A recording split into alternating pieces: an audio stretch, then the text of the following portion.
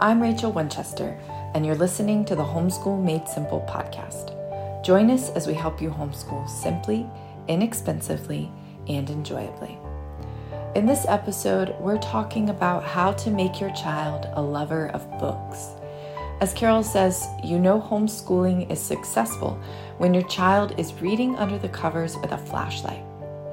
Earlier this year, JJ Side taught this workshop from our Literature-Based Approach to Education seminar. Today, you'll hear a portion of that teaching as JJ shares 3 ways to help children not only read, but want to read. Listen in. Readers usually grow up to be pretty successful and pretty smart, especially in a culture where increasingly fewer and fewer people are readers.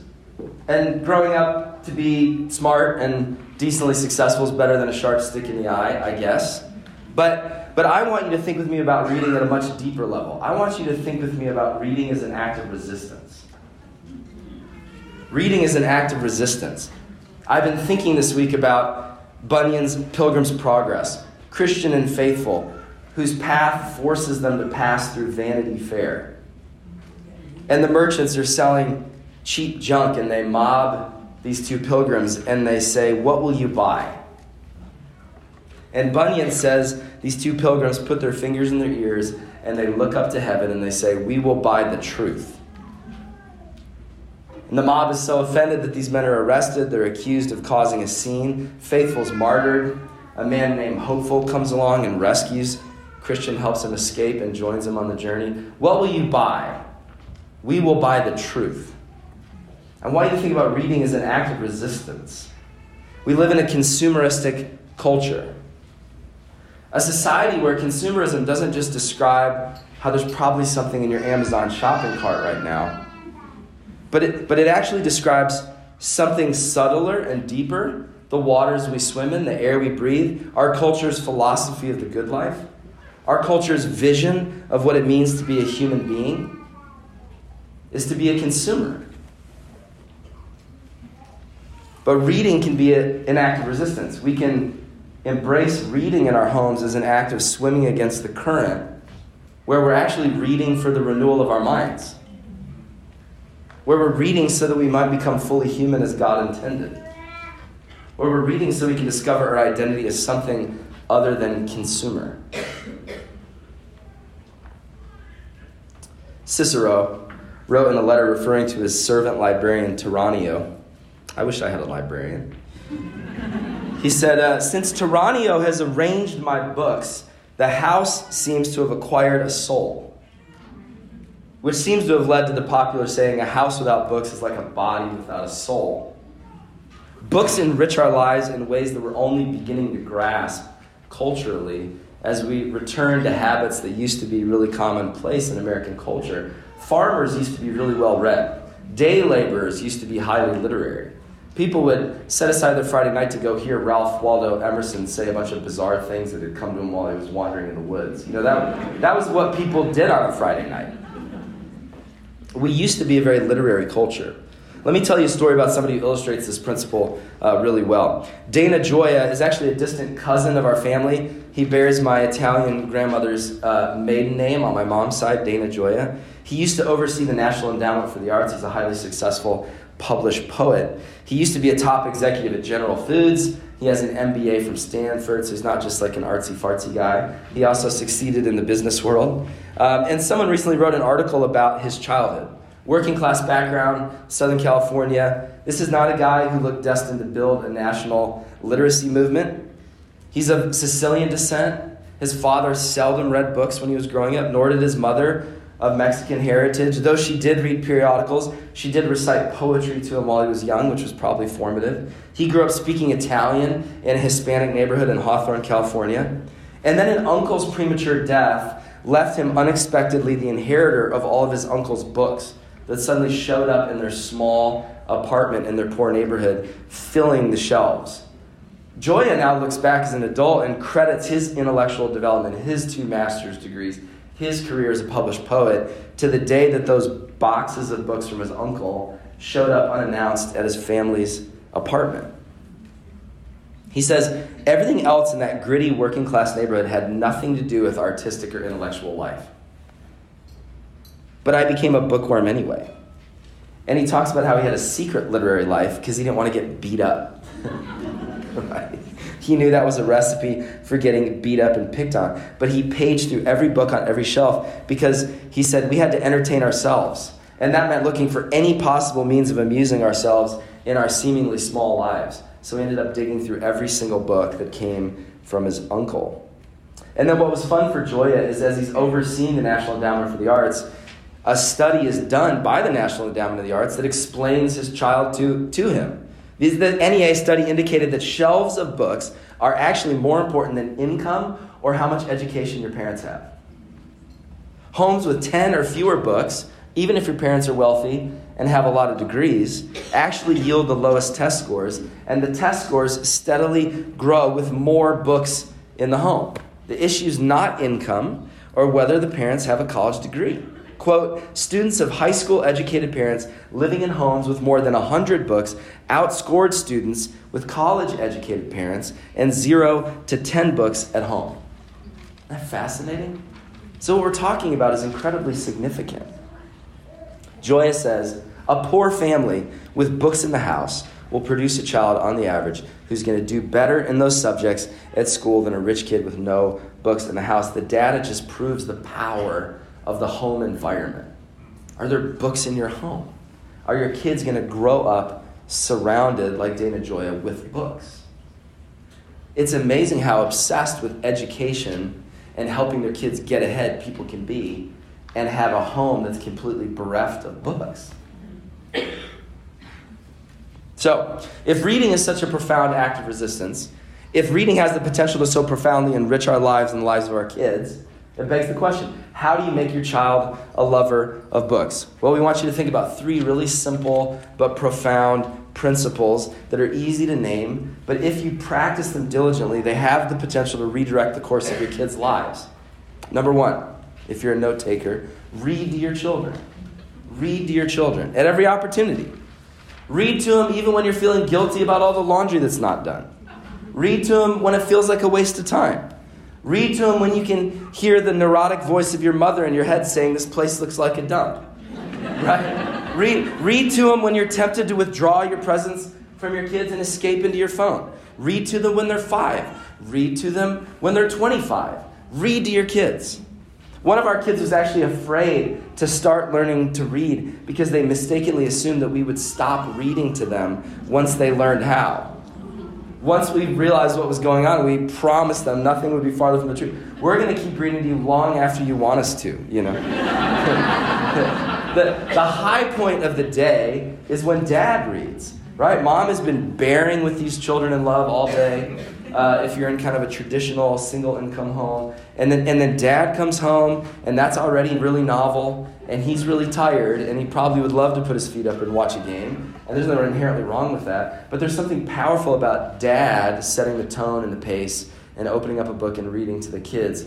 That's paid attention to in ways that nothing else is. It carries weight in a way that nothing else does. So number 1, read to your kids. Read to your kids at every opportunity. Number 2, be a reader yourself. Monkey see, monkey do, right? Like, your children are going to value what you value.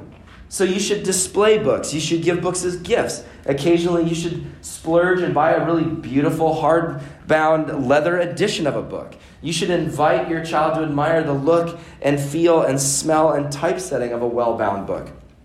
One of my mentors, whenever he unpackages a new book, he buries his face in the page and inhales the book. Right? And here's what's so confusing about living in this moment in time in human history is that counterintuitively, reading is mentally refreshing, but it never sounds like it will be to our brains when they're tired. Because there is a sense in which reading is work. There's cognitive labor involved in deciphering what's on the page.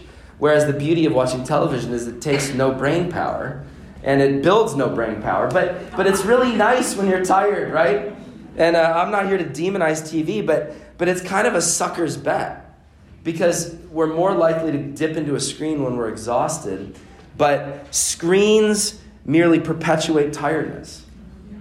if we pay attention to how we feel after we've been consuming screen time, we actually step away from screens feeling a little bit irritable, a little bit disoriented, a little bit more drained. An hour goes by way too quickly, and we still feel unrested and unmotivated for whatever we were escaping from in the first place. So it's this bizarre paradox. It tricks us into convincing us that it's what we want to do because we're so tired, but then it leaves us feeling more tired than when we dipped into the screen in the first place. Screens compress time. Oh my gosh, it's already time to get in the shower. Books stretch time and elongate time. Even 15 minutes of reading will stretch time. It'll slow time down, and you'll find yourself feeling refreshed afterwards, experiencing the kind of escape that the screen promised you but then didn't give.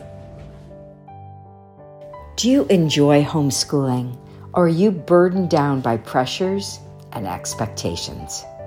Homeschooling doesn't have to be complicated to be effective. Homeschooling can be simple, inexpensive, and enjoyable. For over 30 years, I have taught thousands of families my simple method of using great books to give your child a world-class education. Recently, following a seminar, one woman wrote to us, "Carol, you have taken the weight off of my shoulders that I didn't even know I was carrying." Our family had the easiest and most relaxing homeschool day yesterday.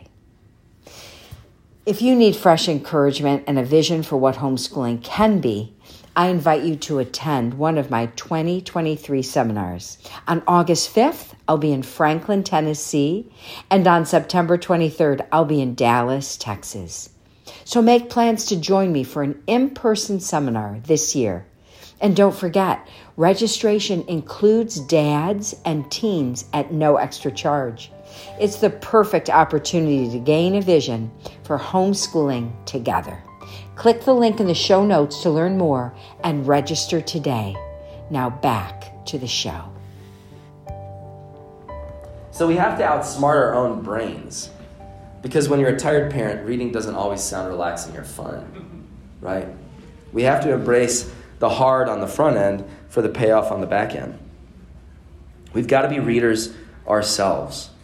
We got to read over the breakfast table and the lunch table. We got to read in the bathroom, read in bed, read on the couch, read on the back porch, read with peanut butter and jelly sandwiches in your hands.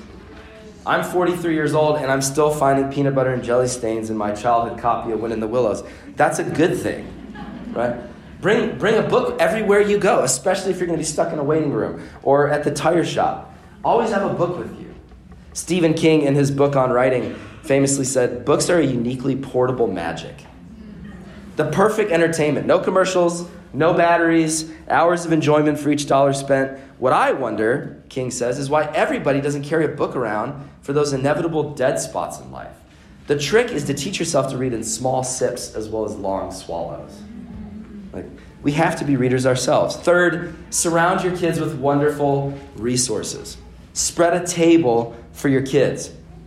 This really interesting couple a generation ago, Victor and Mildred Gertzel, that's like a generation ago name right there, Victor and Mildred Gertzel, decided to study the childhoods of over 400 what they called eminent people, which they defined as people who at minimum had had 2 or more biographies written about them.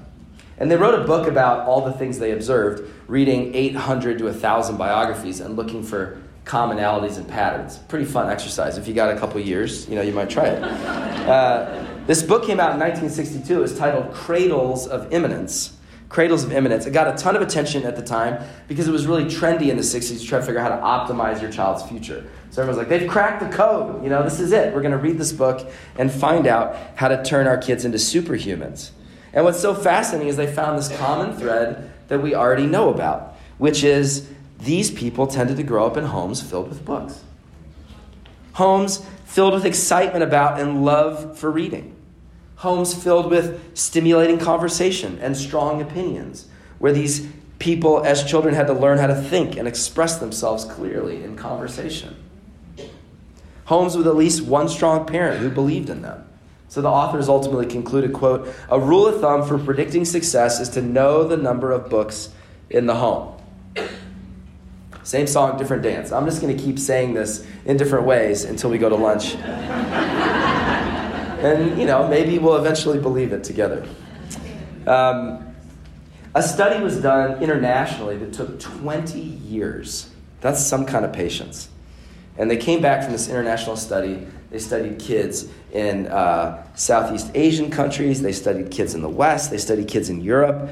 And they came back and they said, well, it doesn't matter what your nationality is, your level of education. It doesn't matter how rich your parents are.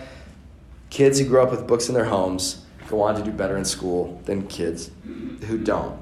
Kids with books in the home tended to be 3 to 4 grade levels above their peers, no matter what country, no matter what part of the globe, no matter how poor or rich those kids are.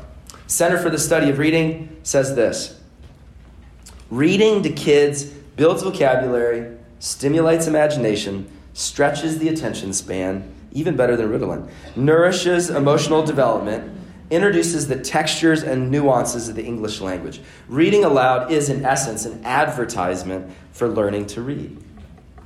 Now, these things that are so basic have become so forgotten in our culture that you get articles like this in the New York Times back in 2018, where the New York Times highlighted a new study in the journal Pediatrics. And you just have to laugh a little bit. I don't want to be cynical, but these things are so forgotten that people are acting like they rediscovered the wheel. They say in the New York Times, evidence has emerged of just how sustained an impact reading and playing with young children can have. Man. Shaping their social and emotional development in ways that go far beyond helping them learn language and early literacy skills. And then in the inevitable way that a researcher can make fun things sound not fun. The parent-child book moment. Is that what they're calling it these days? Anyway, the parent-child book moment even has the potential to help curb problem behaviors like aggression, hyperactivity, and difficulty with attention. So even if you don't particularly like your child or like spending time with them, it might help with their aggressiveness. Dr. Alan Mendelsohn, Associate Professor of Pediatrics at New York University School of Medicine, led this research. And he said, we think of reading in lots of different ways. I don't know that we think of reading this way. The key take-home message to me is that when parents read and play with their children, even when their children are very young, we're talking about birth to 3-year-olds, he says, it has really large impacts on their children's behavior, end quote. Isn't that interesting? Please get off social media, by the way. But while you're getting off social media, stop and think about how often you feel inadequate, how often you feel like you're not doing enough. And yet, cutting-edge research is suggesting that if we would just not do enough so that we're actually around our kids and paying attention to them and spending time with them, profound things would happen that everybody's paying so much money to try to pull off. What a concept. Like if you just pay attention to your kids and spend time with them, they tend to flourish. You don't even have to be rich. Jim Trelease, for those of you who don't know him, was of the past generation, sort of the prophetic voice in the wilderness, begging people to read to their kids. He wrote a book called The Read Aloud Handbook, which was released in so many successive editions. And I'm going to continue to quote him in the remainder of our time. Jim Trelease said, we've concentrated so hard on teaching children how to read that we've forgotten to teach them to want to read. We've forgotten to teach them to want to read. So I stopped and thought about that. I've got these 9-year-old twin boys, and what's so fascinating is they'll actually, for as hyper as they are, and as much as they're bouncing off the walls and chopping things down and burning things and digging holes in my yard, they will actually listen to me read to them as long as I can stay awake, which is not long. They've actually gotten really adept at shaking me, so they know to shake me. They're like, come on, Dad, get to the end of the chapter. It's like, sorry guys, I got up at 5:15 this morning. So I went back and looked. I'm a pastor, I'm a nerd. I write down every book that I finish since about the year 2009. And I mainly do that because as a pastor, reading is a big part of doing my job well. So every year I like to look at what I've read and assess it as far as a balanced diet. Am I reading enough dead people? Am I reading enough stuff from the church fathers? Am I reading enough stuff of what's going on in culture? So I look back at our list of the things that I've read to the boys in the last 4 months. We just finished, we basically average about a read aloud book a month. That's not too bad. We read it every night before bed. We just finished reading Winter Dance, The Fine Madness of Running the Iditarod by Gary Paulson, who wrote Hatchet. It's not a book for kids. It has a lot of cussing in it. But that's what's great about reading aloud to people who can't read. They don't know. So I just, it's like VidAngel. I just add it as I go. Before that, we read My Side of the Mountain by Gene Craighead George, which is this incredible story of this kid living off the land and hollowing out a tree. And they're hanging on every word. It's so much fun. Before that, we read Cheaper by the Dozen, which has nothing to do with all the silly movies by the same name, which is a true story written by 2 of the 12 children of these incredible parents who raised them. And we just belly laughed through the whole thing. It's a very, very funny book, very witty book. And so it's just fun to hear your kids chuckling together as you read. Before that, we read The Witches by Roald Dahl, which is also deliciously funny. And we're in a season of fighting to do this more. There's been years where we haven't had this frequency of reading, and there's a renewed focus in our home in the season to try to fight for time to do that. And just like you guys, we don't really have a ton of free time. My job's really demanding and challenging. We not only lead, but we also serve in our church in a lot of ways, just like many of you. My wife, Kristen, is a deaconess. She's a gifted groups coach for our ladies small group leaders.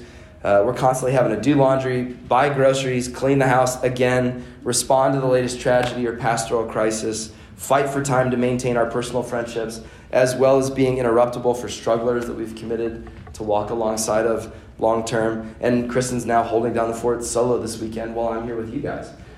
Just like you, we don't really have time to do these things. We make time to do these things, right? We have to keep reminding ourselves what's important and what we're going to wish we had spent more time doing when our kids leave the house. They're going to grow up before I know it, and my house is going to be clean all the time. I can't really imagine that right now, but I've heard tell that it happens. In fact, it's going to be too clean, right? And it's going to be too quiet, and I'm going to guarantee that I'm not going to wish I'd spent more time cleaning it, right? But I very well might wish I'd spent more time reading to my kids. Now, I'm not advocating that we live in squalor. Please don't do that. But people matter more than things, right? And the little people in my home need to come first. It'd be better to be out of clean socks if we got to read that night. That's actually better. And my kids need me to spread a banquet of books for them as they grow. Listen to how C.S. Lewis describes his childhood home famously in Surprised by Joy, which was his account of coming to faith. And he ended up sort of writing a mini biography on the side in the process. Lewis says, "I'm a product of long corridors, empty sunlit rooms, upstairs indoor silences, attics explored in solitude, distant noises of gurgling cisterns and pipes, and the noise of wind under the tiles, also of endless books. My father bought all the books he read and never got rid of any of them. There were books in the study, books in the drawing room, books in the cloakroom, books too deep in the great bookcase on the landing, books in a bedroom, books piled as high as my shoulder in the cistern attic, books of all kinds reflecting every transient stage of my parents' interests, books readable and unreadable, books suitable for a child, and books most emphatically not. Nothing was forbidden me. In the seemingly endless rainy afternoons, I took volume after volume from the shelves. I always had the same certainty of finding a book that was new to me as a man who walks into a field has of finding a new blade of grass." You can hear the wonder and the invitation to explore in Lewis's recall. But we've tamed reading, and we've made it merely something that's good for you.